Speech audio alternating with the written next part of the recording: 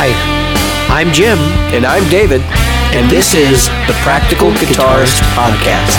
The podcast for people who eat, sleep, and breathe guitar.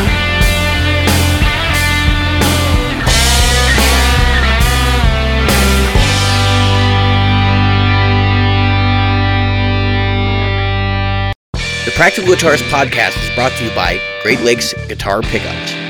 Great Lakes Guitar Pickups provides fantasy tones at prices a practical guitarist will love. Featuring top-notch construction, attention to detail, and a fully custom product, if you can dream it, Great Lakes Guitar Pickups can probably build it. Follow them on Facebook at facebook.com/Great Lakes Guitar Pickups. Are you a regular listener? Why not?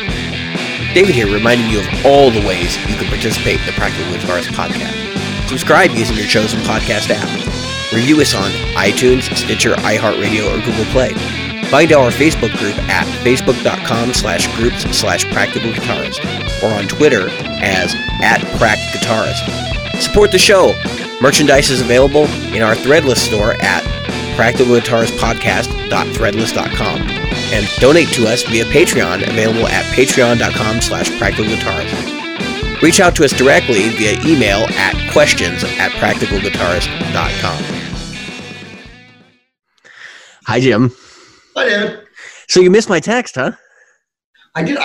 What time did you send it? I don't even know when you sent it. It was like 6 o'clock. No big deal. Was it really? Oh yeah. God. So as we record this, it's 7:15 Central Time, and I sent him a text at like 6 saying that we were recording at 6:30. So this is okay.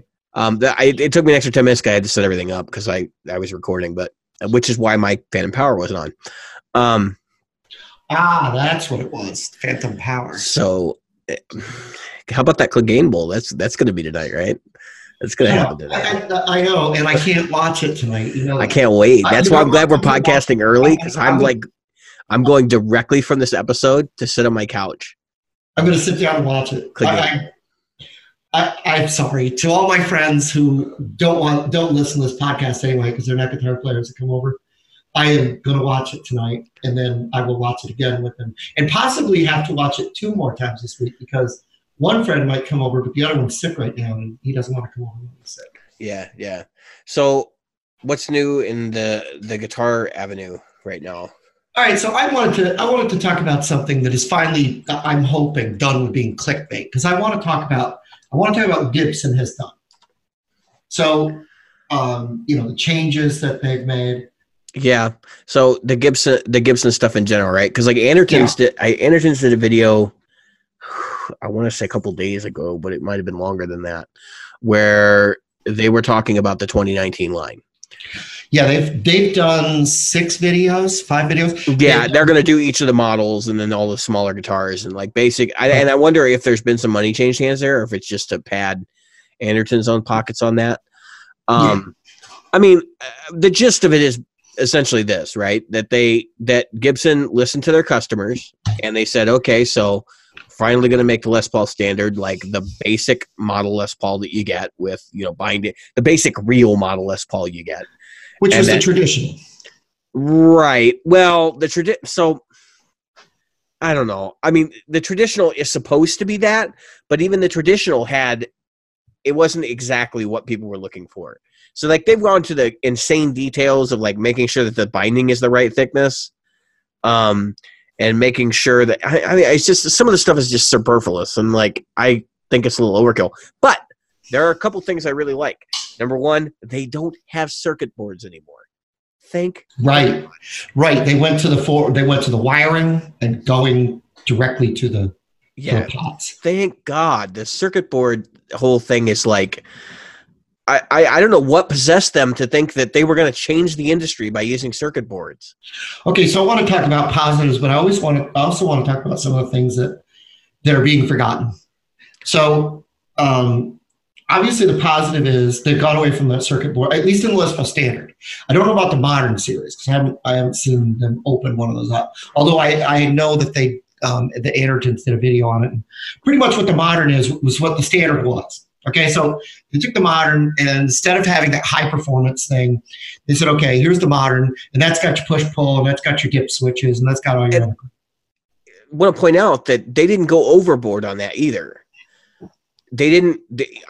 Correct me if I'm wrong. I haven't looked at the spec exactly one, but I know that they left out certain features that people really liked. Not really. I'm being facetious, of course. That people really liked in the 2018s and earlier. That's right. Like robot tuners, right? Robot tuners are gone. They're gone forever. What about what about the nut? The zero fret nut. Zero fret nut's gone. But they have kept some of the features that I liked about it, and that's the belly cut, the nerve, the belly cut, the curve of the neck.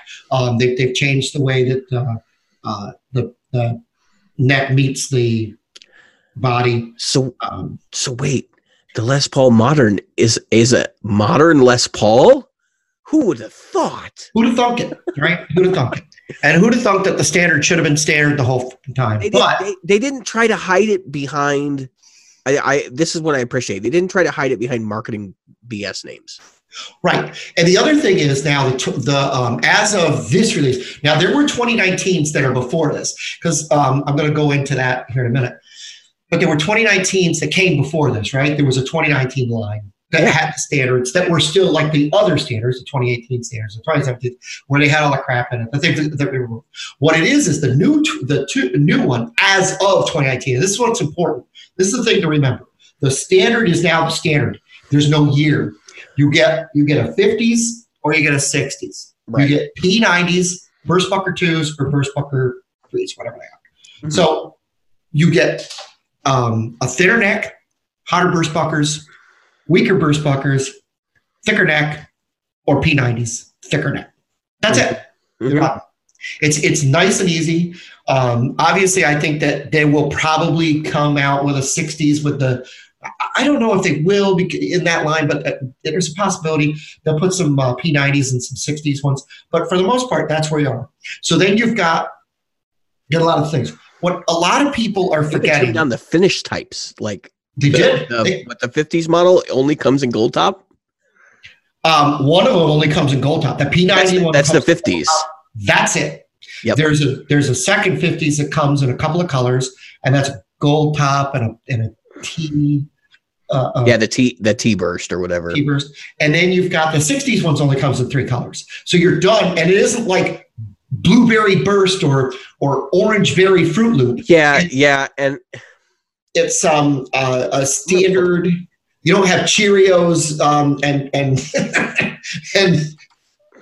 peanut butter Captain Crunch colors. You have real colors.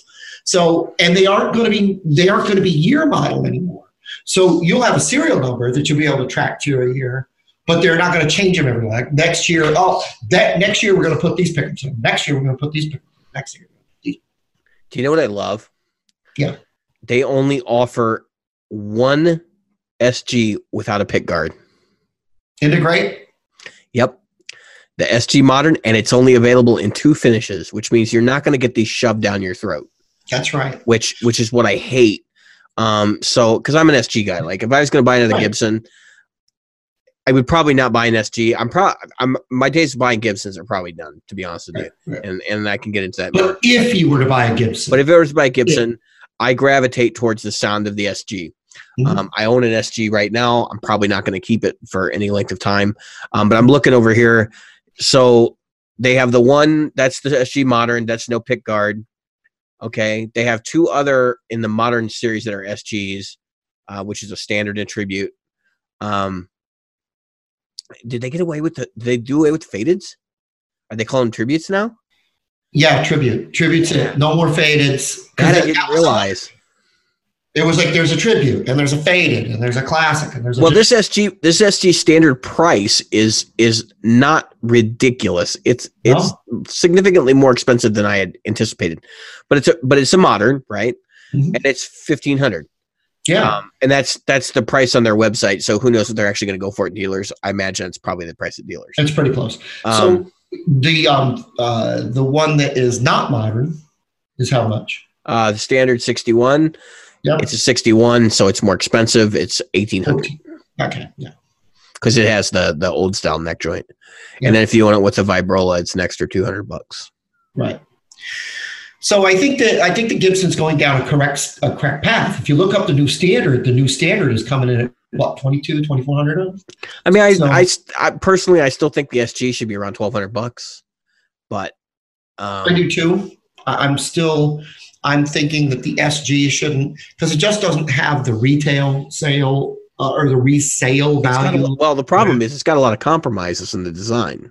That's and that's been the issue with it from the beginning, is that like where they put the strap pin and all that kind of stuff, like that makes that guitar less desirable because it's not as functional.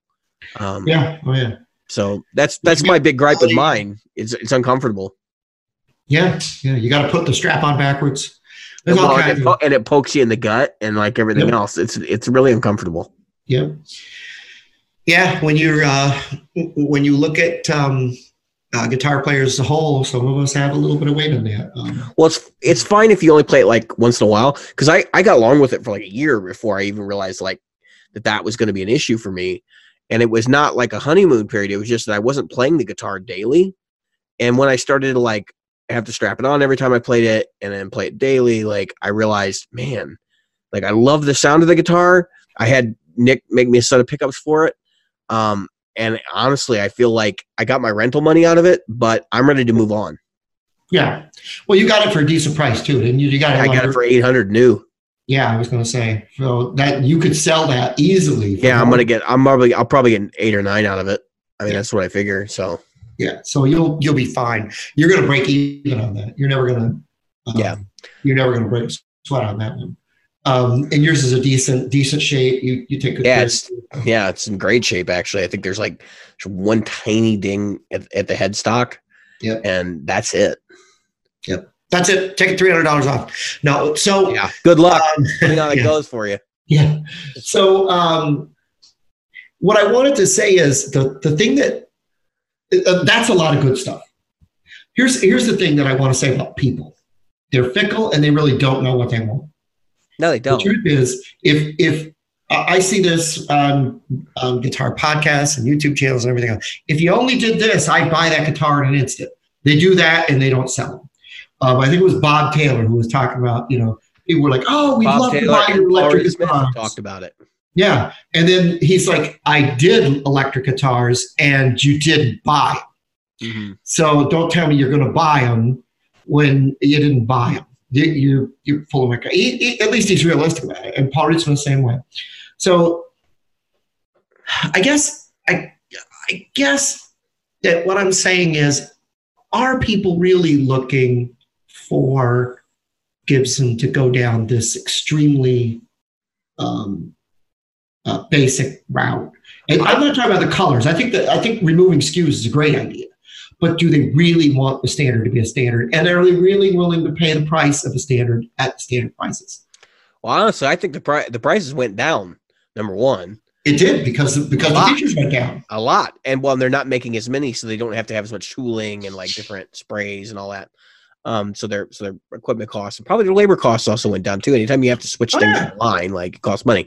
But with regards to your suggestion that maybe this is not really what people want, I think right now Gibson has to do this regardless, not just to deal with the customer base, but because for Gibson, they are not the preferred guitar company right now. Most people who are going into guitar stores and buying things are buying Squier Classic vibes and on up into the Fender range. The popular guitars right now are like the mid-tier to upper-tier Fenders and some of your crazy boutique metal stuff, and really like Gibson, and we talked about Ibanez last week, are kind of left in lurch on this. But Gibson's been through this before. This isn't the first time this has happened to them. And what they did the last time is they tried for a number of years to do innovative stuff, which is what Gibson has tried to do in the last couple of years. And that didn't work. So then what did they do? They went back to basics. And that's what they should be doing, is going back to basics and saying, look, if we can't sell a bunch, a million or a zillion guitars with Floyd Roses and crap on them, then we shouldn't do that, and so, okay, I'm okay with this. A couple of things I'd like to see Gibson figure out is I would like to see them do one guitar that kind of is like squarely planted in the realm of like Fender kind of players. And I'm not saying like they need to make a Strat or something like that, but actually they have a guitar in their lineup that I think if they did a comfort contour on it and they did some interesting things to it, they could probably make a go of it. And that's the Firebird. A lot of Fender players like Firebirds. Yeah. So for them, like they should capitalize on it. They should make a Firebird modern, put a belly cut on it, and put some sort of arm contour, because that's the biggest gripe area with that guitar, and they'll probably sell really well. So I'm looking at the Gibson Original Series, which is what they're kind of calling this original collection, sorry, on Gibson site. The SG Standard is now $17.99. The 61 SG Standard is $17. That's what I said. Yeah. Yeah. The modern is $14.99. Right. Difference is the pick guard and the neck joint construction. Right. And so I'm looking down at the Explorer. The Explorer is $1,700. That's awesome. Mm-hmm. The Firebird's $2,000. I'm not sure if they're using the banjo tuners anymore or whatever, but the truth is that this is a great time for Gibson. The question that most people are going after here is this. Oh, by the way, you can get a Les Paul Classic, which is the not modern version, pretty much of the. It's got all those accoutrements, the push pulls, and all this other stuff. I don't know why they call it a classic, but let's just call it by what it is. That's got all the push pulls and stuff for under $2,000. That is a huge thing that people asked for from Gibson, is to get these price points down. You are under $2,000. I mean, barely. You're $1 under $2,000, but you're under $2,000 for a Les Paul Classic. Yeah, and they did what they should have done, which is it's got crappier pickups in it, which is fine. You're going to change them out anyway. Most people do. Yeah. It's got the cheaper 61R and 61T rebranded to Burstbuckers, which used to not be Burstbuckers. And then it has it's not fancy. It doesn't have a flame top or anything. Yeah. It's just a regular plain maple top with binding and the whole schmear.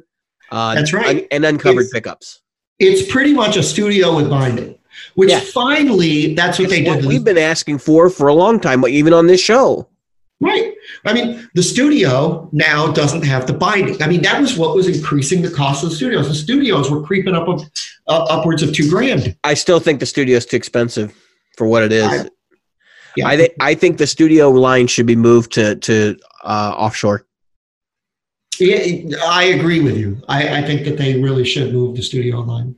I know people would like poo-poo that and go, Gibson's always been made in the States, but listen, Fender's done it already. Like they blurred the lines. You can't even tell what they're making and where it comes from now. That's right. The difference between the Mexican standards and the Mexican made Fenders and the others, we've talked about this before, is so blurred that in all honesty, it's kind of like some of the SE models, as we've talked about before with Paul Reed Smith. There's a blurred line now, and they're really, really good. The Tribute being the Les Paul Tribute being $11.99. I think that's this stuff is definitely moving in the right direction. The new that's the one I'm saying would be prime target for the studio. That's correct. That should be those guitars seem like a lot of overlap. I was just going to say, in all reality, really the only things that go into it, I think that the difference between a Tribute and a Les Paul Studios, the Studios still come with all that push-pull stuff. Yeah, and it's not really necessary. That's not what a studio is all about. The whole idea of the studio was that was the guitar you were supposed to be able to literally drag around. You just didn't care what it looked like because it was just for the sound. That's right. It was your stage guitar. You're not your stage guitar, your studio guitar. Mm-hmm. What the bell looks. I think that the new double cut DCs, the special Tribute and the junior Tribute, great idea. I do like the black Flying V.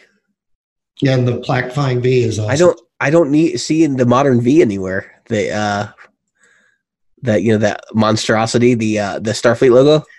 I can't believe that they got rid of that. I mean, what is Captain Picard? What is Captain Picard supposed to do? Do you remember when I said that and we got hate mail for it? Yeah. And I was like, that's the ugliest guitar on earth. And I literally had people coming out of the woodwork to be like, what? Like, you don't like it? No, I don't. It does not look like a Gibson. No. And if you notice, the Flying V B2 and the Explorer B2 are nice and simple. They're black. Yep. One finish, one thing. Right. Which is all they need to do. And then if they really want to capitalize on this, make different colors each year. Right. Don't make them all the same year. If you want a red one, you're only going to get that in 2021. Right. And you know what? They could publish that ahead of time. And then you don't have to discount it at the end of the year. Mm-hmm. Mm-hmm. The truth is, the red ones are you're going to sell the red ones, and you'll sell them to whoever wants red. And then later, somebody's going to go, I wish I had a red V. Oh, you can only get that in 2020. They got them now. And it's like, oh, no, wait, they got them this year. Like, yeah.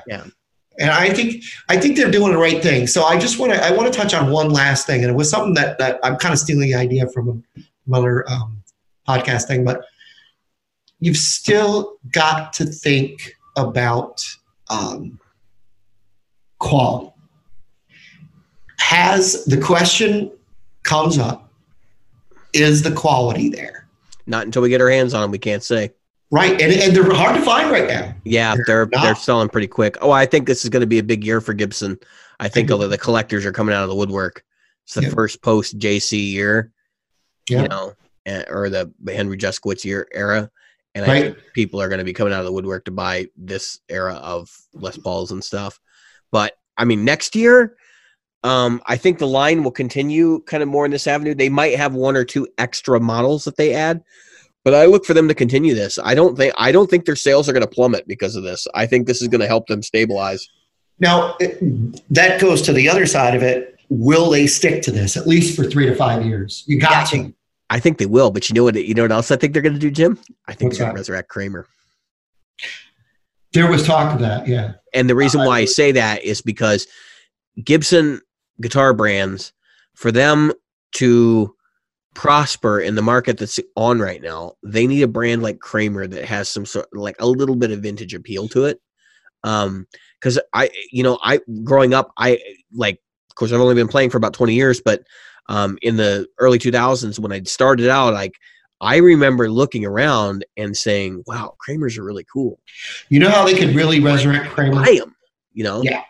You know how they could really resurrect Kramer? Get back to that hockey stick headstock. That's what I'm saying, man. I want to see some bananas. Yeah, get those banana headstocks, hockey stick headstocks, whatever you want to call them. Get those things back out. Go right after Charvel. Yeah, go right in their face. Actually, you know what? Grover Jackson, maybe get him to consult. Have him come in and he's doing. Yeah, I mean, he's out of Jackson now. He's been out of there for a while. He's building Freeman guitars right now. Yeah, I think if I bought, I'm seriously looking at the Les Paul Standard 50s, the P90. See, I don't.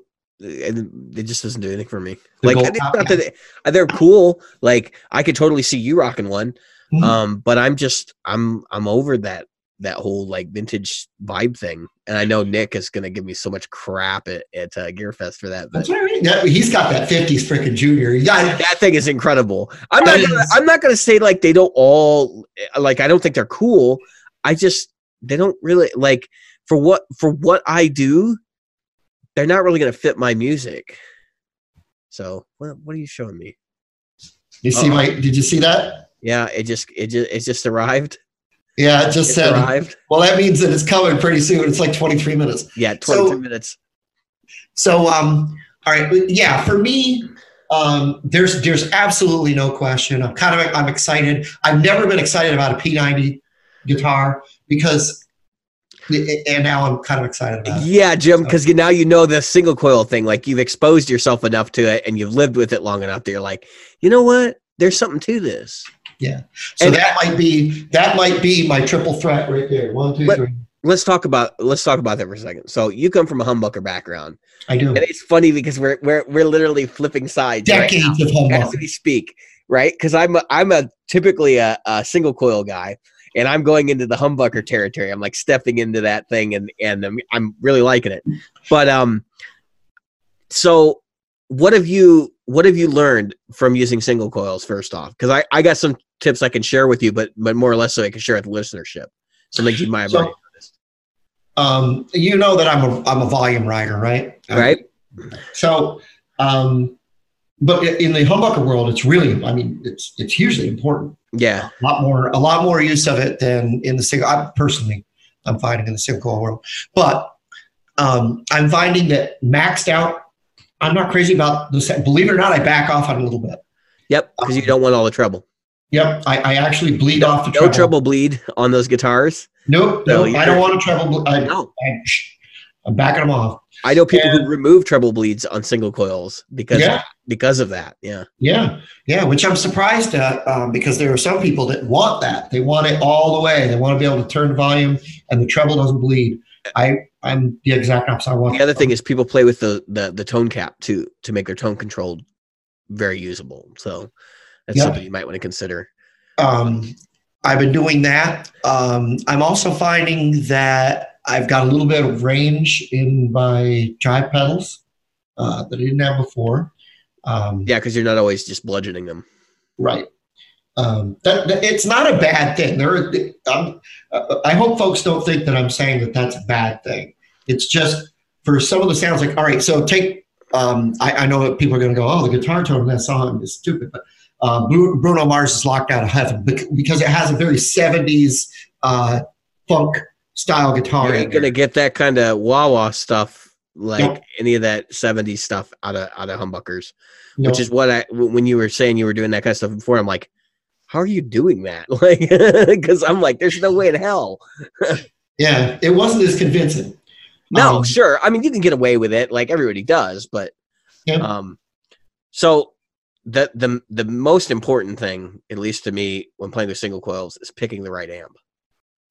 Yeah, and you've also probably noticed that single coils, the bass is like really loose.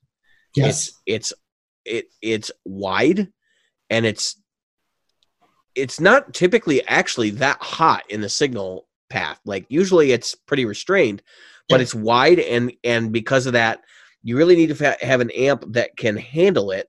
I like amps that have a big bottom end, but my problem with them always is that I end up overdriving the bass, like really bad, and it starts flubbing out really early. That's what I was going to say. It gets farty. Yeah, and that's the biggest challenge. I've had amps where if I play a low G, the amp will vibrate to the point where like you'll hear static because the tubes are rattling, or the paper cones, the speaker can't handle it, or whatever. Like you just sit there and you go, well, I guess that amp's not going to work with this guitar. There's really nothing else you can do about it. I will say I've had really good success with Fender amps, with Fender guitars, with Fender single coil pickups. It's not so much a problem with P90s in the same way, but it is a problem with P90s because P90s are loud as hell. And so what happens is you get the same flubbiness going on, and it's loud. So it's really easy to get like some nasty distortion. But if that's what you're going for, like, then that's the way to do it. You know what I mean? I personally am not into that sound. And as I go more deeper down the path of playing the music I'm playing right now, I'm getting less and less into those, like, really, I want to say kind of just abrasive sounds. And so my experience with humbuckers has been like, it's been very similar to yours with single coils, in that I've learned some things very quickly. But like I've had humbuckers before, and I've lived with them for a long time. I actually preferred humbucking pickups for a super long time. But the reason why I went back to single coils was because I was playing a specific style of music that really called for having that glassiness and that cut that you get out of them. And so I just abandoned ship, and I said, no more humbuckers for the time being. Now I'm kind of like going back and realizing that there are so many different types of humbuckers. If you're not after a P90 sound, or not P90, but PAF sound, you're going to find some really cool stuff. And I'm using the Kiesel lithium pickups in my Kiesel, and like they're the strangest sounding humbucker I've ever heard in my life. They got a lot of treble, and they have a thinness to them that's very single coil like, but it's not single coil at all. You don't get any of the flubby bass. You don't get any of the, like, the abrasiveness. Yep. When you're running through drives and stuff. So it's cool. I like them. But they're definitely not anything like what's in my SG or what's in the Shengzai. Like they're very much modern, super high output. Make sure you're using the pad in your Helix kind of pickups. Yeah. I mean, now you're getting to the point where like people used to buy active pickups, to get all the distortion, and now you're getting to the point where the passive pickups are almost as hot, if not hotter, in some cases. Right. I know Bare Knuckles make a single coil that's like 20K or something. 20K. I mean, can you imagine? Why don't I just punish my amplifier? Oh, I know. It's incredible. I can't. What do I want to say here? I can't even fathom wanting to put that much punch. But I mean, so the whole EMG thing, as we're talking about pickups that push or don't push the amplifier as much. The EMGs, I think what people forget when they get AMGs, they're looking for that almost what it was, a Zach Wild, right? Yeah. Lot, he's still a big EMG guy. Right. And the thing is that for me at least, when I think about EMGs, I like them, but turned way down. And then you like the low noise properties. Yeah. And that's fine. Like I would like to see more guitars with just a preamp and passive pickups. Right. So that you can kill the noise. Yeah. Because if you only have like 6 inches of wire running to the preamp, and then the preamp kills all the noise. Yeah. Who cares? Exactly.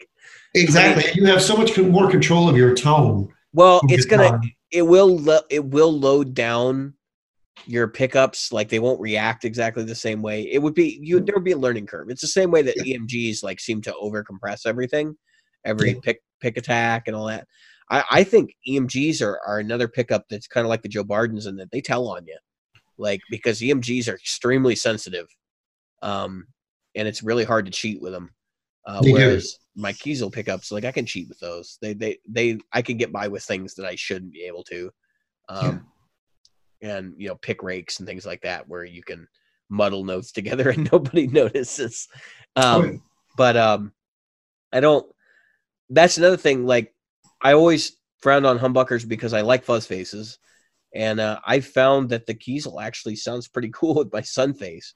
So, and that's through the Katana, no less. I'm looking over at my little 1x12 stack here, and I got the Katana on top of a Mesa Boogie cab. And I'll tell you what, man, it doesn't sound that bad when you have a good cab. Right. It's not like I know people poo-poo it all the time, but it's really not that bad. Like it does a passable Marshall thing. Did you see the Andertons video where they did the sound like Eddie Van Halen? Yeah. Okay. So they did this. I'm going to update our listeners. They did this video, and they're like, we're going to do a sound like Eddie Van Halen. If you're not familiar with the series, it's like Rabia and one of the other guys, and they do they pick out budget rigs that sound like other players. And they've done all kinds of people, but they'd never done Van Halen until recently. So they did Van Halen. And they got you think they would get like a 5150, right? But they can't because it's over budget. So what they ended up picking was a Fender bass breaker, the 30-watt bass breaker. And it sounded pretty much like the Brown sound, but I was laughing because they were saying, well, we almost picked the Katana, but we didn't want to deal with all the people complaining because the Katana can do that sound. It could do that sound really, really well, but it doesn't really do everything great. You know what I mean? So I get it. If you're after that sound, maybe. The other cool thing about the Katana that I found out today, I've been looking at different modelers, and I've been kind of like mulling over the idea of maybe selling my Helix and getting an Axe-Fx 3. Mm-hmm. I'm broke. I don't know how that's going to happen. I will be honest. I have $2 in my gear fund. That's probably going to have to last me for a while. It's got to last all the way to GearFest. Well, no, GearFest. So I have money for GearFest, but it's already accounted for. But I forgot. I do have a topic for the end of the show. We'll get to it in a second. So, yeah, I was looking at the Axe-Fx 3. I was looking at the Kemper. So far, if I was going to switch, I think the Kemper economically makes the most sense because it's got a built-in amp. If you don't buy the just preamp model, it's like $200 more or something for the one with the amp, and it's like, why would you bother? Exactly. Why not? Yeah, unless you already have like a Matrix or something power amp, like it. Just buy the power amp one. Yeah. Anyway, and I was looking at the Boss GT1000 as well. So the GT1000 has settings in it for output, and it has different output modes, and it has output modes for the Katana. And I'm not meaning just one of the Katanas, the whole line. Katana input, Katana 100 watt input, Katana head input, Katana head return. Like, so you can pick which one you want to use, and it's supposed to shape the output so it's more neutral for using the Katana head. I think that's kind of cool. Like, I wish more manufacturers would do things like that when they bring out these modeling devices. Like Line 6 they used to have output modes, but they should have an output mode like neutral, or output mode, for like the Boss speaker, the Bose speakers, or their own PA speakers, or whatever, like to boost adoption. It's fairly trivial to look at a speaker curve and test a PA speaker and then just say, okay, so here's our PA speaker unit, so I think that'd be kind of cool for the next quarter. I had a piece of news this week. So I've been doing the podcast in Cubase, and it's been hit or miss. I've had a couple issues. I had one last week where we posted an incomplete episode because it only exported the region that was selected, which was weird. It's a problem I've dealt with in Logic too, but Logic handles it differently, and so it's not as big an issue there. But what I noticed was my trial was getting closer to expiration. Well, they had their 30th anniversary sale. And I don't know if it's still going on or not, but you can get Cubase for an insanely low price. I think you can get artists for $55 or something. Like, it's just nuts. So I bought Cubase Pro, and I got the crossgrade license because I had Logic. So I was able to prove that I had Logic. And I got the crossgrade for $166. Yep, $166 for a $570 piece of software or whatever it is. I got it for $166. Wow. Now, this is where it gets fun, right? So I order it from Sweetwater. My Sweetwater rep is Brant Miller. If anybody has a Sweetwater rep, he's great. He sent me a message in the morning. He says, there's a problem with your order. He's like, I'll contact you later today. We'll deal with it. I'm like, okay, whatever. I figure, it's probably verification because I bought a crossgrade. They want to make sure that I'm eligible for the crossgrade. So, lo and behold, I wait a couple hours, and then I sent him an email, and I said, yeah, just so you know, here's my proof of purchase because I figured it's probably for the crossgrade. Well, he comes back and he says, yeah, he's like, and that works, so here's your license key. I put in my license key on the website where Sweetwater tells me to, no less. And it says, this license key is invalid. Actually, what it says is keine C, because they're German. And I'm going, what the hell is that supposed to mean? So I go to Google Translate, and it basically means like bad code or something like that. Right. I'm like, what? All right. So I send an email back to Brant, and Brant misunderstands and thinks that I need instructions. And I said, no, I know what I'm doing. I sent him a screenshot of the error message. Then I go into, so this is where it gets fun, right? So if you guys know Steinberg, they have a copy protection scheme that requires a dongle. Such a pain in the ass. Yeah. They have a dongle, right? Their dongle costs money. Yep. It's $30, and you have to have it for Cubase Pro. What version of? Oh, for Cubase Pro. So you got to get a dongle too. Yes, in addition. Because I was going to say I have Cubase. Mm-hmm. I have Cubase 9.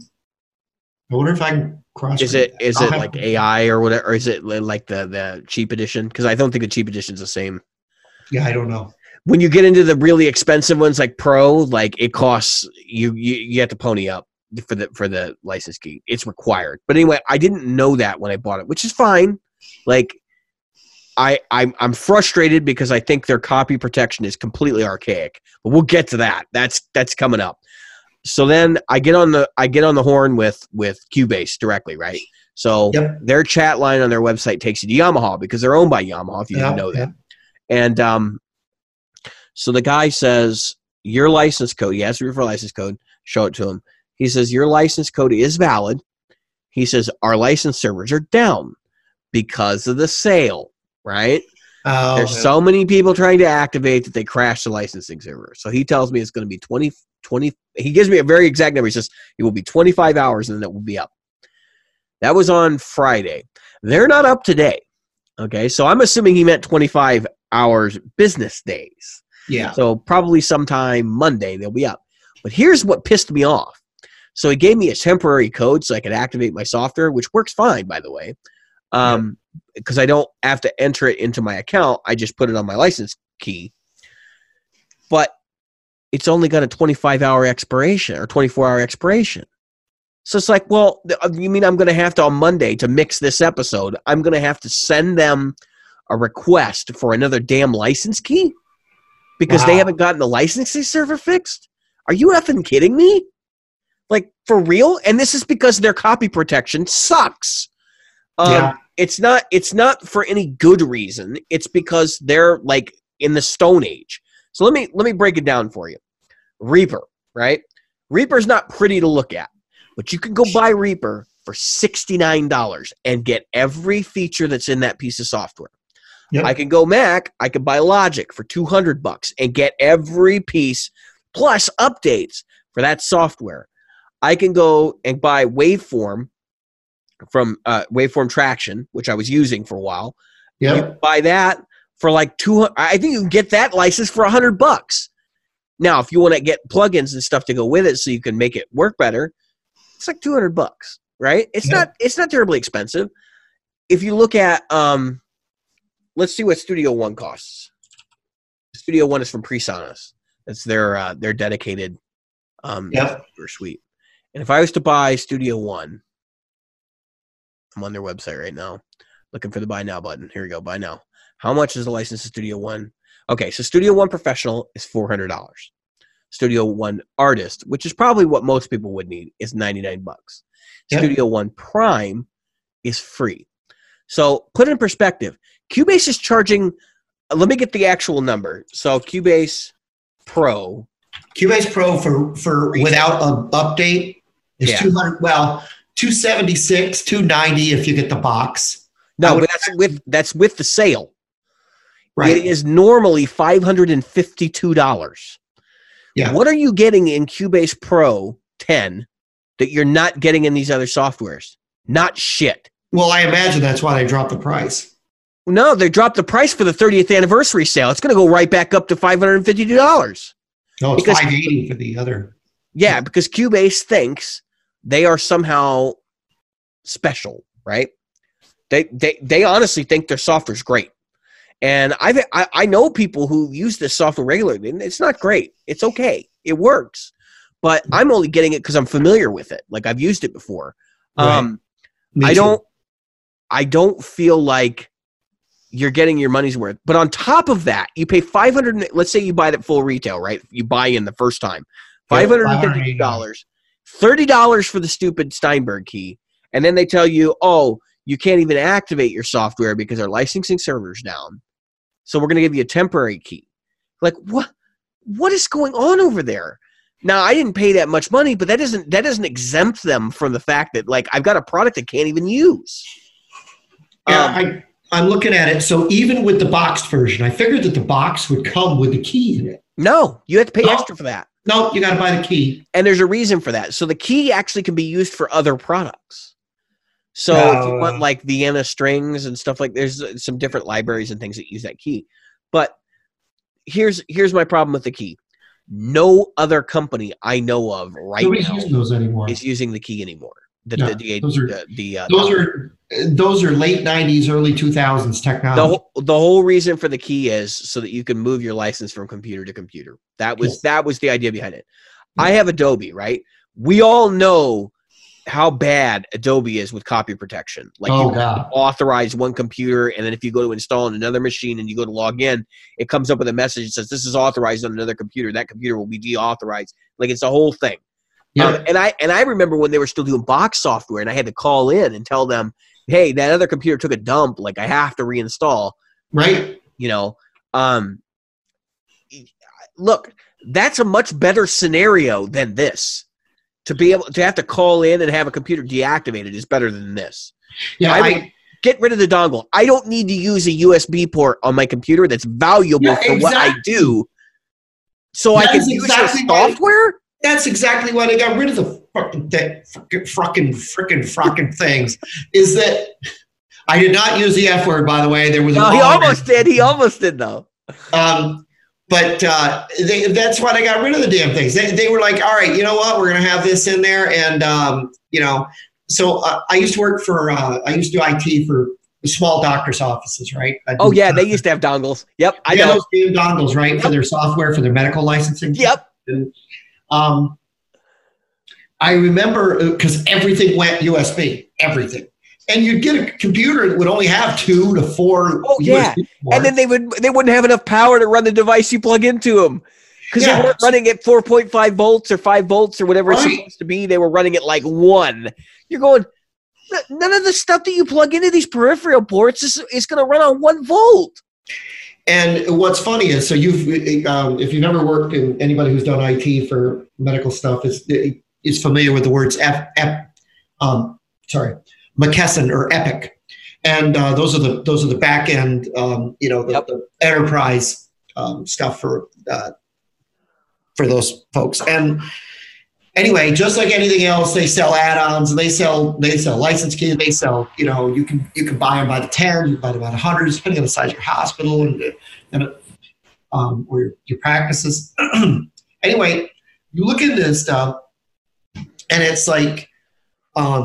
You'd be surprised at what's still out there that's using keys. And because they're just like Steinberg, they're in countries. I remember there was a country where we were like, they want a fax. I said, who the hell uses fax anymore? We don't have a fax machine. We had to go to Staples to fax stuff to a company in Korea because they didn't have, they didn't take anything but fax. They wouldn't take an emailed picture of the thing. In some countries, they require it because the signature has to be in handwriting. Like, it can't be a digital signature. A fax can be faked as much as anything can be faked. Well, I know. That's my point. But it just makes it that much more ridiculous. But so we get back to this. Same USB ports, we all know, anyone who has USB ports, I don't care if you got 6 or 8 on your computer now, there are towers with like 10 of them on there. Those things are gold. Yeah. We're plugging in. I don't know about you. I have an ID thing. I have my camera plugged in. I have my Focusrite plugged in. I have my yeah, man. I don't even know what the other one is. Yeah, I'm gonna have to literally buy a hub just for this. Just for that. Which means you have to buy that device, which is like $30, like you said. Then you're going to have to spend, because it's got to be a powered hub. Can't be a hub that can't. And it's going to make and it's going to ultimately make my computer desk an even bigger mess. Like, thanks, Cubase. Thank you very much. I'm going to look at somebody else. These e-licenses are done. I'm gonna take them and I'm gonna get as many of my can off eBay. I'm gonna put a thing out and be like, send me your e-licensers for destruction. And I'm gonna film myself like smashing them with a sledgehammer. This is dumb. Like the whole thought of this is dumb. Why can't they do 2-factor? Register your phone number with them, and if they want to verify that the software is installed on the machine, send you a text message. You put your code in. What's the problem here? Like the bank does. Like anybody does. Like everybody does. Google even does it to me. Hey, I logged into another computer. Is that really you? They send me an email and they send me a text. And this isn't about. So this really isn't about software piracy anymore. And I firmly believe this. This isn't about DRM. They could do this very, very easily using any of the other methodologies you described. This is about them pretending that you're paying $30 for the convenience of being able to move your license from computer to computer as needed. That's what this is. This is an extra fee for you on top of the software you've already purchased.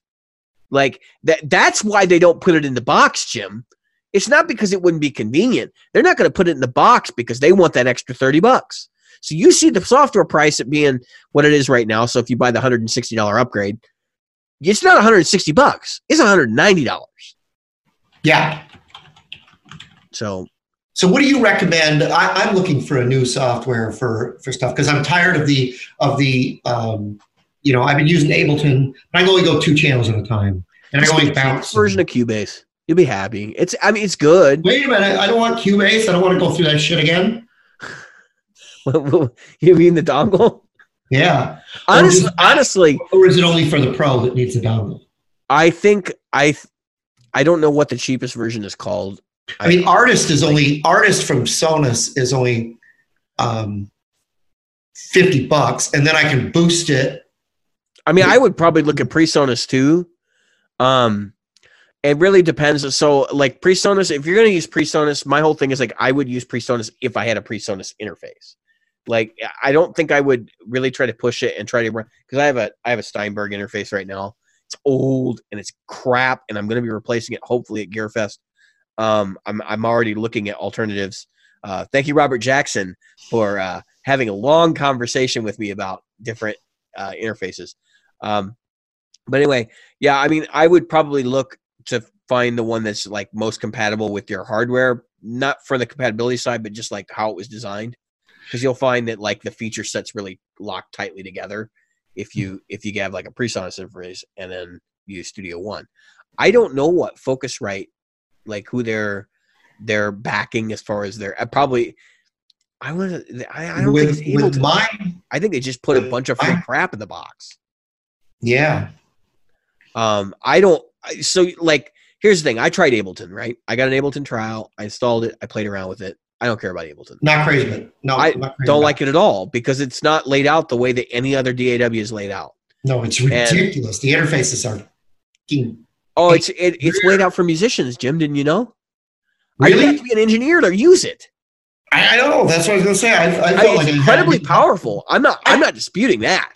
I couldn't figure out how to record with it, and I've been using software since the 90s. Yeah. So Cubase used to be a big pain in the butt. Like everything had to be templatized. Back when it was like Cubase, I think it was probably 5 or Cubase. Yeah, it's probably 5 or 6, right?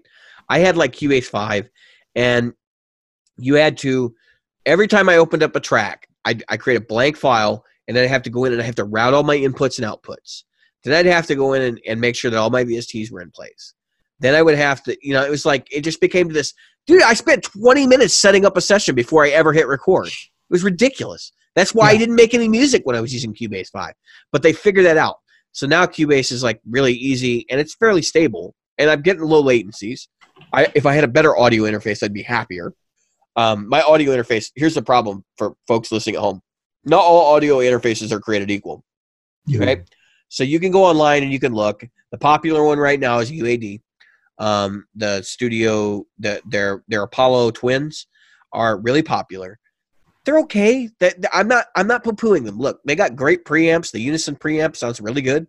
The problem I have with them is that they're extremely expensive for what you get. And this whole mythology that, you need to have that special ability to run the plugins in the box. That's DRM protection, folks. There's nothing more than that. Because at this point, your PC is so much more powerful than it was 10 years ago. You don't have to worry about offloading your plugins to your box under your desk. It's just ridiculous. Now, they do have one advantage in that department. So if you're doing preamp plugins like the Neve consoles, they can control the input-output levels really, really well. And so there's some tighter integration there, which makes us more palatable. But still, is it worth like $600? That's the thing. So I'm looking at Cubase Elements, right? That's the new version. Yeah, that's LE. the GP, right? It's only $50 right now. Yeah, I bought it today. I mean, I would say,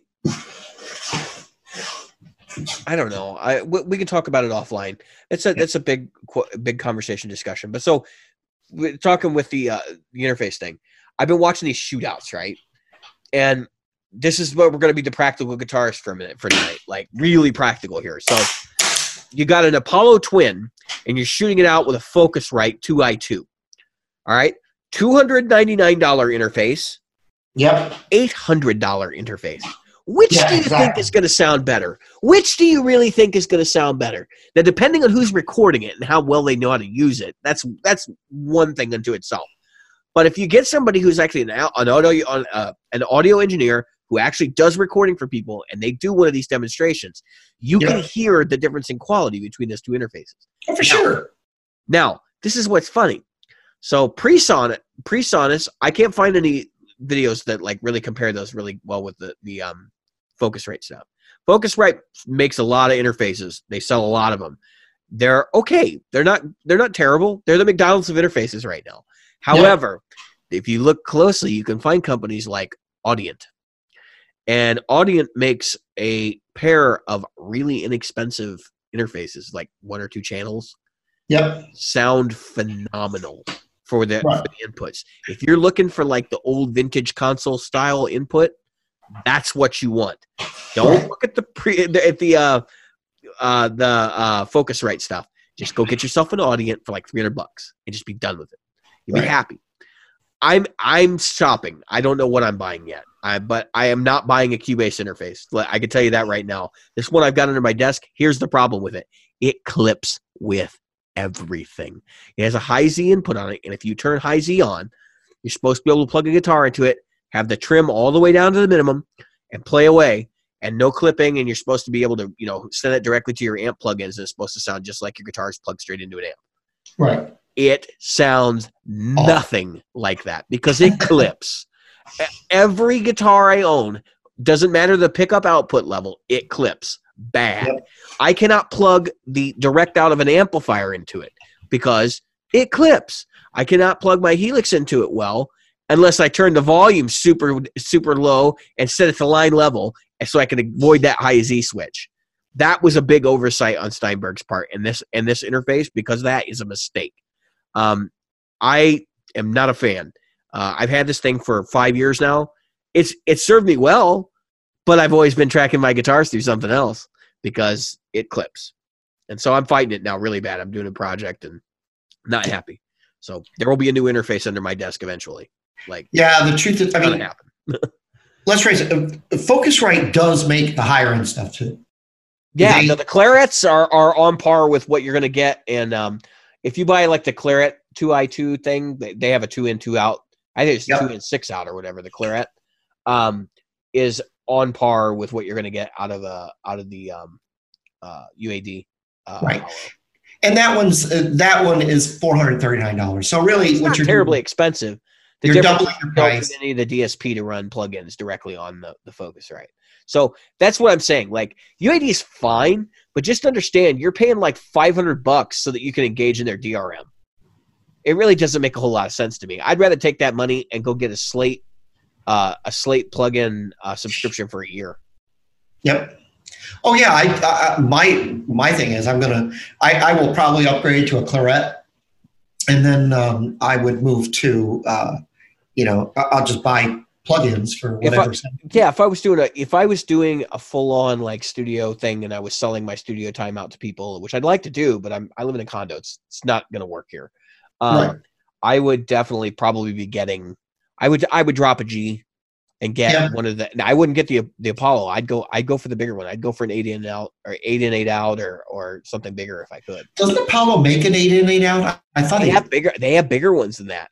They're very expensive. They have some, and if you're selling your services to people, you better have the gear, and that's the stuff you want right now because you can get those sounds like the Neve consoles and all that stuff for a reasonable approximation of it for not a lot of money. No, I mean if you want to buy a Neve console, you could spend $100,000, $200,000, $300,000, $1 million. I mean, how much do you want to spend? Right. It sounds like a lot of money. Well, $100,000 sounds like a lot of money until you realize what you. Yeah, I mean, like Rupert Neve, it's your return on investment. Built those things specifically for the studios they were going in. It wasn't like you could have gone to your mom and pop in the '60s and been like, "Yeah, I need a Neve preamp module." They'd look at you like, what are you even talking about? Like, I don't even know what that is.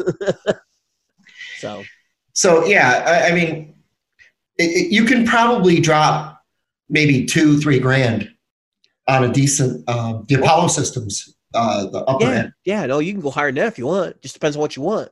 No, I'm just talking about if you were starting out and you were trying to get. I mean, if I was like, because I got a bunch of microphones, right? I've got the standard stuff. I don't have the really expensive ones that you would really need to run a pro quality studio. Like, I need to get a decent ribbon. That's gonna be $1,000. Yeah, so you just got to kind of like control your spend. If I was going to be selling my services out, I would be aiming for a $3,000. Here's, $3,000. This is what I'm going to buy. It's going to include a couple of nice microphones, some acoustic treatment stuff, because that's more important than anything else. Probably some good monitors, and about $1,200 left over for the interface. Right. So, yeah. It's interesting though, because for guitar players, like, we didn't have to worry about this stuff 20 years ago. No. Nobody was tracking guitars in their house. Like, that was all. You just went to the studio and did it. Not even, probably 30 years ago at this time. I can remember even a little less than 20 years ago. I can remember we went to a studio, and it was a guy's barn. It was a redone barn, upstate New York. So yeah, that's common. Yeah, it was pretty common, and he had a separate area. He had 2 vocal booths or 3 vocal booths, and he had a isolation booths for your guitar amps and your bass amps, and your drummer had everything was set up. He had all the baffles. Really nice in that, since he did it in a barn, he used the hayloft as his engineering area. So he was looking down on everybody, and he could, instead of looking out at you and kind of being at eye level, he was looking down at you from above. And it was kind of cool because you could see everybody, every booth, everything, right? And anyway, really well done, really everything. And it was expensive. We wanted to do a 3-song demo because we had a tour coming up. And I want to say it cost us to do a 3-song demo. It was about how many hours, by the way? 2 days? Day? Like 8 hours? Not even a full day. Okay. Maybe 6 hours. You're talking 3 songs. We rehearsed the out of those songs. Yeah. And about $1,000. Yep. It was about $1,500. And the funny thing is, so you're not really paying for the equipment when you pay for studio time. Like, people think you're paying for the equipment. You can go down to Sweetwater right now, and you can rent the studio for a day for $1,000. Yep. The depending on what time of year and all that stuff, because the prices fluctuate. Yeah. But hearing $1,500 means you had a decent guy running the board. Like, you had an engineer who knew his stuff. And this was a guy that had, he had Grammy, and he had, this was no slacker, but right. Because really, $1,500 does not sound like a high bill to me. Like, that sounds like, it's about what I expect. Yeah. But for somebody who's never done it before, like, when you get that bill from the guy and you're like, oh, what happened? That's what it costs. I mean, if you want to track a 12-song CD, like, and first off, as Stephen Miller has told us, you have your parts together, number one, have your shit in order, and you go in and you're going to do it in like 2 or 3 days. Right. You're looking at $3,000 plus. People complain, about this stuff, but they go in and, it depends on whether you're looking for a studio engineer, which is what we wanted. We were putting together a CD. You were really looking for production because you already knew kind of what was going to be on there. Right. All this was 3 covers, actually 2 covers and an original. And an original we had been playing for years, and it already was on another CD. So, anyway, so this was pre-done, pre-written, pre-everything music. We were going in, we were just laying down the tracks. And of course, he has to charge the day because even though you walk out 2 hours, he's got work to do. A lot of it. He's mixing at night when you're not there, and like that's right. And we weren't even selling this. This was just so we could put it up on our website. Remember websites? Yeah. Put it up on our website, and I the MySpace page or something, and to have it there so that people could go, oh yeah, that's the tour, and there's what it sounds like. And then it was like little stills and movement of us and stuff like that, but nothing really that was a video. Right. So anyway, the whole thing probably wound up costing us almost $3,000 to put the website together and everything else. And half of that went into studio time. But what people forget is when you walk away, that even if you just have things engineered, they're still mix, they're still master. Master isn't as much anymore, as much work anymore. Yeah, and you never want the same guy who mixed your stuff to master it either. Right. Exactly. And there are mastering services. You can send it away and get a song mastered for $100. Yeah. It's not the cost of that's not insane anymore. There was a time when that was very expensive because it was really super high end equipment. But now that everything's done in the box, like it's just plugins. Like that's pretty much it. Yep. And mastering wasn't what it was. You weren't making a master acetate and a master this and so that whole thing, when you're talking about making like the gold master and all that stuff like that they used to press records, typically that's actually not involved in the mastering process. That's post mastering. So they give you tape, they send it off to make the pressing. Right. Like that was never really handled by the engineer that mastered it. That was old. Yeah, but did the master put together the tape that was, or at least the tape set? All the mastering engineer does is take the material and make sure that the loudness levels and the proper sheen and everything sounds cohesive. And then he puts it to 2-inch tape or whatever he's going to put it to, the medium. Right. And then he sends it off to the other people that do all the pressing and all, create the initial master vinyl that they're going to press for vinyl, or the inverted CD that they use to press CDs. Right, but don't they make? I don't know. For some reason, I thought there's a master gets put away. Yes, but that's not made by an individual. That's made by a company that actually produces those from the tapes. Or even going back to the 60s, everybody's been recording on magnetic tape. Probably everybody you've ever listened to has been recorded on magnetic tape. Right. And so the process is it gets recorded on, however many tracks, and then they dump that down to a 2-track master that gets sent off. That's not a master, but they dump it down to a 2-track mix that then gets sent off to the mastering engineer, who then sits down and he says, okay, I'm going to, add some compression. I'm going to add a little bit of room reverb to make the whole mix sound cohesive, and a little bit of compression on top of that, and I'm going to limit it. And generally, that's what they're doing. They're playing with volume levels. Right, because you don't want the album to come out and it's like this song is really loud, and this one is really low, and this one is kind of loud, and this one is and so and they also do volume automation as part of that process too. But once they're done, they do the same thing. They pop out another 2 tracks of whatever on whatever media, and then that gets sent off to the people that do all the production work. And they'll make your first master, and what they do is they actually send it back to you, and you listen to it and you okay it. That's what you're thinking about. That's actually done by the production house usually. Okay, yeah, that's what I was thinking of. The only time I was involved with that was a long, long time ago. Yeah, I mean, I've never done it myself, but I know from enough people that I've talked to in like enough articles and interviews that's how it works. Yeah. It's a crazy thing that doesn't really happen much anymore. I mean, now you send it off to master, and then the guy says, all right, here's your master. He sends you the files back, and you're posting them on iTunes in 20 minutes. I mean, it's that simple. That's insane. Actually, the mastering process now is not even the same thing. So, like, it used to be to prepare it for the medium it was going to go on, right? So, like, you would master for vinyl. Now you're mastering for iTunes, which basically just means you're trying to get the highest level of audio quality to pass off to iTunes. To a WAV file, which becomes nuts. Was that an MP4? No, I think you provide them waves if you do a mastered for iTunes, and then they actually convert it. Oh, they do the conversion. Okay, I knew somebody did the conversion. But they have guidelines, which is really cool because there were no guidelines in the beginning for any of this stuff, so people were just submitting CD masters. And now iTunes is like, well, no, we want to actually encourage dynamic range. We want to get away from this idea of squashed audio. We don't have to do it anymore. So they're pushing for like a higher dynamic range and that kind of stuff. So that's the same with Spotify and those guys. Yep. They have the master bar Spotify now too. And they have mastering details. So like if you pay for one of the streaming services that like post your music to these other services, they should be able to like make some sort of edits for your music to go better on those other services. Like DistroKid? Yeah, I don't think DistroKid does it. But DistroKid's dirt cheap. So hopefully your mix sounds good. I know mine does. Like I've listened to my songs on iTunes and they sound pretty good.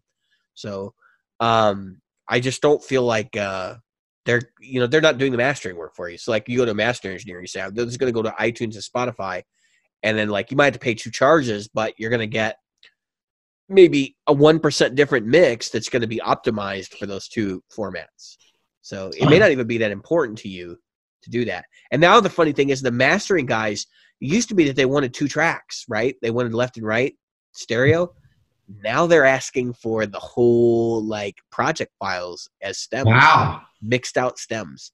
And I'm going, why? You shouldn't have any control over the mixing at all. No way. Yeah, that doesn't. The way of the world now. Yeah. Well, yeah, that's probably how stems are getting out there where they typically wouldn't have been. I think that's exactly what's happening. Is that when, let's say Britney Spears has a new song coming out and she sends her stems over to the mastering engineer who works for Columbia or wherever she's at. Yeah. And the guy goes through it and he does it, and then he quietly pockets the he may not actually make any adjustments to the mix, but he quietly pockets the stems. Yeah, because and those things are like gold. Yeah, they are. To a they musician. Really shouldn't be out in the public. No, I mean, in all honesty, like that has ruined some people's careers, probably hers too included. I mean, look at the leaked outtake tracks from what the one song that she did where like she's horribly out of key and clearly doesn't have any talent. Like that's what that video said, or like that video when it came onto YouTube said to me. It's like, look, what we said's true all along. It's all pitch correction. Yep. So anyway. Wow. Yeah, that's too bad too. When you look at some of the other stuff that's going on too, so people are taking so more musicians are taking recordings directly off the board during live performances. And the reason they do this is because there's more and more hired guns, right? There's more solo artists. Solo artists require hired guns. So you do these things, and they're not stems, but they're kind of like that. They're tracks of their own, because now I got to hire Guitar Hero B because Guitar Hero A got sick or went on. So I got to bring this guy. I'm going to show him the live recording so that he can cop it. That's right. So I'm going to send him the guitar mix in. Am I the only one that we're having this discussion, and I think about that, and I'm like, that makes me want to puke. Like, in all honesty, the reason you hire a musician is because you want them to put their sonic stamp on something. I am so tired of this egocentric crap where somebody says, hey, I'm going to make a metal record, and I want everybody on this record to play exactly as I specify. That's right. And that's there. If you can't do it, get out. Like, that's not really the way that music's supposed to work. It's supposed to be give and take, push and pull, like communication and all that stuff. And if I think like when I used to seek out like weird recordings, I would seek out things like Phil Collins playing with Black Sabbath, right? I don't want him to sound like what's the guy's name? His name is Hetfield. James Hetfield? No, don't. Let's not play these games. We're not that other podcast. Let's not do this. Where we just throw out random names. But you know what I'm saying? Like, you don't expect Phil Collins to sound like the drummer from Black Sabbath. You don't. Oh, yeah. Listening to it for that reason. You know what I mean? Geezer Butler. No, not Geezer. He's the bass player. Bass player. That's what gets me though. Like this John Mayer thing, playing with the Grateful Dead. Yep. I don't want to see him playing like Jerry Garcia. No, I know you don't. No, but I would rather see him play like John Mayer. Exactly. The problem is that there are tons of people out there that want to go see John Mayer play Jerry Garcia songs. What in the hell? Exactly. And what's the point? At that point, but I used to say, people would say, I want to sound. Well, I played with this one guitar player. I don't know if I ever told this story, but it doesn't matter. There was this one guitar player in a cover band I was in. Everything had to be exact. And when I say exact, volume swell. Met one of them. Every, and this is long before the Helix came out. I mean, we're talking the old, late 90s, early 2000s when you could buy a Zoom. There was a couple of pedals out there. So he had a pedal board. I swear to God, it was as big as this table. Oh, yeah. And it's like the Edge, right? Like they use the song of this one. Rack gear. Yeah. He's got stuff on his pedal board that's not even in your set list. But if we have to play this song, I have it. That's exactly right. He had 4 wah pedals. Why? Because he had a Crybaby, this one that had this cue, and he had this one that was from when Clapton played, because Clapton didn't use the same one as Hendrix. And then he had one that Stevie Ray Vaughan used when he did. Why? It's like no one that can tell. Not even you. We're getting to the point when you have that much crap that not even you can tell the difference. You think you can, but it's all in your head. Right. And don't admit that guy. He literally had like 27, 28 pedals on his board. And this is way before mini pedals were out. These things were huge.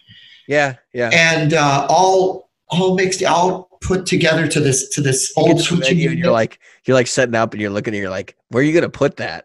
Yeah. And of course he had one of these girlfriends. I can't hear my boyfriend. You need to turn him up. Yeah, I think we've talked about this dude before on the show. And so the guy, he was always the loudest guy in the band. There were a lot of times I just quit playing. I just turned my volume off. Whatever. Like, just let him go for it. But he was so perfect. He didn't care. It's like, I'm so perfect. I don't care about you guys. You don't even know. It doesn't even matter. That's right. It was the him show. And we've all worked with people that are like that at some point in our lives where it's like, I have to take center stage. I can't understand why this music works without me. Like the David Lee Roth syndrome, right? Where this doesn't work without me. And to an extent, you might be right, but chances are it does work without you. Like, well, let's just do it. Understand, they can replace you. You're no one is irreplaceable. When I first joined the band, they had 2 guitar players. I was the front man. So they had 2 guitar players. Here's what's funny. The other guitar player. So here's that guy. That's the other thing. He didn't just have a stereo rig. He had stereo wet dry. So we had a wet stereo. 3 amps. He had 4. He had a pair in the middle. 2 dry and 2 wet rig. Oh my God. So yeah, he wasn't just wet, dry, wet. He was wet, dry, wet, dry. What? Why? He had 2 of those. I don't remember. Tone Bone or somebody made this switching. Yeah, the amp switching. Yeah. They made one of the first amp switchers that you could commercially get without having A, B, C, D. He had this. He could go A, B, C, C, D. He could use 2 amps at a time, so he could go stereo. But it was ridiculous. Anyway, so how long was the setup time? Oh, he would have to get there. He would go to the club. Like we'd have an 8. Let's say we'd have an 8 or 9 p.m. start, right? Back then, I think they were usually 10, 11 o'clock. It was ridiculous. You went until 3 o'clock in the morning. Yeah. It was so stupid. You got home at about the time you were supposed to get up. And then you basically get up and go to church the next day. Yeah. I didn't get it. I didn't get to church. So he would go in the afternoon, right after work, and his rig would be set up. So we'd get there, and his amps were already in the back, already set up. Let me guess. Full stacks. Full stacks, 2 monitors. So he had 4 full stacks. He was the guy. He was that guy. He had to rent a U-Haul truck to get his gear to the gig. He had a Marshall JMP. He had a Marshall JCM. Let me ask you this: Fender reverb with an extra cabinet. Is he this guy though? Is he the guy that like he shows up at the gig with literally everything he owns? Yep. And doesn't like have anything at home? Like, I don't know. I can't imagine he had anything at home. Because I know people like that too. It's like, well, I own it, so I'm taking it. And you're like, why? You're not even going to use it. Well, he would believe me, he used them all. My ears were always ringing at the end of the night. The other guy who would stand on the other side of the stage next to the bass player had a Fender's Blues Jr. Yeah. And it mic'd up, and it sounded fine. And it was mic'd up, and it sounded just fine. He had a Blues Jr., and he had a single multi-effects pedal. So if this were my situation, I would be like, I would be trying to be the complete paradox of what the other guy was doing. I would go down to a fly rig, like the Tech 21 fly rig, nothing else. Fly rig, cable, PA system. I have thought about that. I have thought about that. Just to do it, just to tick this guy off. Like, what? How are you doing that? That was in my Flextone day. So I had my Flextone, right? Yeah. I had my Flextone 3. He had Randy or Reggie, who's God bless his soul, he's gone now. Had a early Boss multi-effects pedal, like their second generation pedal, I'm going to say. So it was like an ME5 or whatever they call it. Right. The one that preceded the ME50. Right. And that was it. And he played. That guy was really good too. He was one of those guys. He had one guitar. He owned one guitar, and he owned a couple, I guess, at home. But he had only ever used the one. Right. That's right. That's pretty much the one he used. You could tell it was all worn. It was one of the first made in Mexico Strats. He'd bring to every gig, and he had that one pedal and he had that one amp, and that amp was beat to hell. But that was his thing, and that's the thing. You can be the other guy. He went on. He's on a bunch of different video games and stuff like that. He does television and video games stuff like that now. Very very prominent musician. He was an awesome musician. There's no question that he was an excellent musician. And what's funny is he's the guy now. When I look at him online. He's got an Axe Effects, a Kemper, and a Helix. Yeah. He can't just have one. He's got to have them all. And the stupid part about it is those products are full of overlap. I wanted to have this conversation, but we'll start and we'll see if it goes in the next episode. But because I'm wanting to wrap up. But yeah, because we got to go watch Game of Thrones, folks. Oh yeah. It's very important. Is Cersei going to die tonight? Who knows? All right, so is Clegane Bowl going to happen? Who knows? Hey, you should see the Vegas odds on Clegane Bowl before you watch. Oh my God, really? Are there Vegas odds? Like 1,000 to 1 that both Cleganes they both Cleganes walk away. No, it's 1,000,000 to 1. Yeah, that's the odds are nuts. I saw it it was like on Men's Health or something. I just Googled it. Maybe I got it open to you. But anyway, what I started to say was like, look at how much overlap is in these modelers, right? Like every modeler I've ever touched had a Marshall 1968 59 SLP. All of them have a deluxe reverb. All of them have a Fender Twin. All of it, it's like at some point, when you have like a Kemper, a Helix, and an Axe Effects, you're getting the same crap. Okay, it may sound slightly different, but it's the same crap. So when you tell me that, I just kind of shake my head and I'm like, that's just so you say you can. Like, so when you get the gig and the guy asks, do you have an Axe Effects? Yeah, I got one. Yeah, actually, I would really prefer if you have a Helix. I have a Helix too. What about a Kemper? You got a Kemper? Yes. Exactly. The thing is, so I'm trying to decide because I think next year I'm either going to go full on Helix or full on Kemper. That's one of the two. But those are two different things. I don't lie to myself and go, those are the same thing. They're not the same thing. I got a Helix right here on the floor right next to me, and I might be willing to part with it soon. I know. And I think about it. Because I've been here's the guy. Oh, I got this Helix, but I really want the Axe Effects. I mean, it's like, well, so I don't know. So like, I'm looking at the cheap Axe Effects that just got announced. The 8x24 replacement for the AX8. Really? The only thing I don't like about it is some people are saying that it's only going to run 1 amp. Oh. And if it only runs 1 amp, not like it'll have models in it, but I mean, it's only going to run one model at a time. Oh, yeah. That's kind of a deal breaker for me. But it's not really that much. Like, honestly, the majority of the time I'm using the Helix is 1 amp model. So it may not be that big a deal for me. If the modeling is good, and there are a lot of professional features that are in Axe Effects that are not in Helix. Like, for example, input-output monitoring. It's a big part. Being able to see your compression curves, your EQ curves, and stuff as a graphical representation in the display. Like, they're not using as far as I know, there's no graphics processing unit inside the Helix, or if there is, it's very rudimentary. Because if they had input-output monitoring on the Helix, I'd be like 100% happier. That's something that they should add, and if they can. But actually, the tuner has a reasonable refresh rate. Why can't they show us input-output levels? Why can't they show us EQ curves? Like, instead, we're just left to kind of fumble around and hope that you don't have you have the XFX or the HXFX, which is even worse because you got the little bitty display. But on the big guy, like when you go to adjust your parametric EQ, it's all sliders. It doesn't make any sense. That's not how you adjust a parametric EQ. No, it's not. It's this. You know, I with the HXFX, I never use.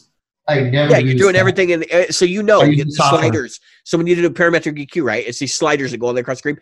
And the other thing is it's impossible to drag things precisely. It is impossible. Oh, that's why I use the software, because I can just even with the software, you have to double click and then type in the number to get what you want. Because otherwise it's just it's painful. Like, oh no, not 7.7. Like I want 7.7. 7.7, right? I have to type it. Well, then they should provide quick entry for the keyboard. Like I should be able to just hit the arrow keys and go through all the parameters and just set them as I go. Yeah. Like this crap of like having to click on it and then wait for the cursor to appear and then type in it. Like it's just it's infuriating. It's a pain in the rump. Give me a parametric EQ that functions like a parametric EQ in an application where you're dragging dots around. Like that's easy. I know obviously real parametric EQ is knobs, right? But to do it like in a modern DAW way would be so much better. And to see the actual frequency curve of what you're adjusting. Oh, who'd have thought, right? That's what I can't understand why you wouldn't have that. I don't know. I just wonder if the GPU can't handle it, and that's why. That's why. Oh, that's a possibility. Yeah. So with that, with that revelation, it is time for Clegane Bowl. I have been David. I have been Jim. And tonight we have been the Practical Guitarists who also watch Game of Thrones. Go Hound. Yeah, go Hound.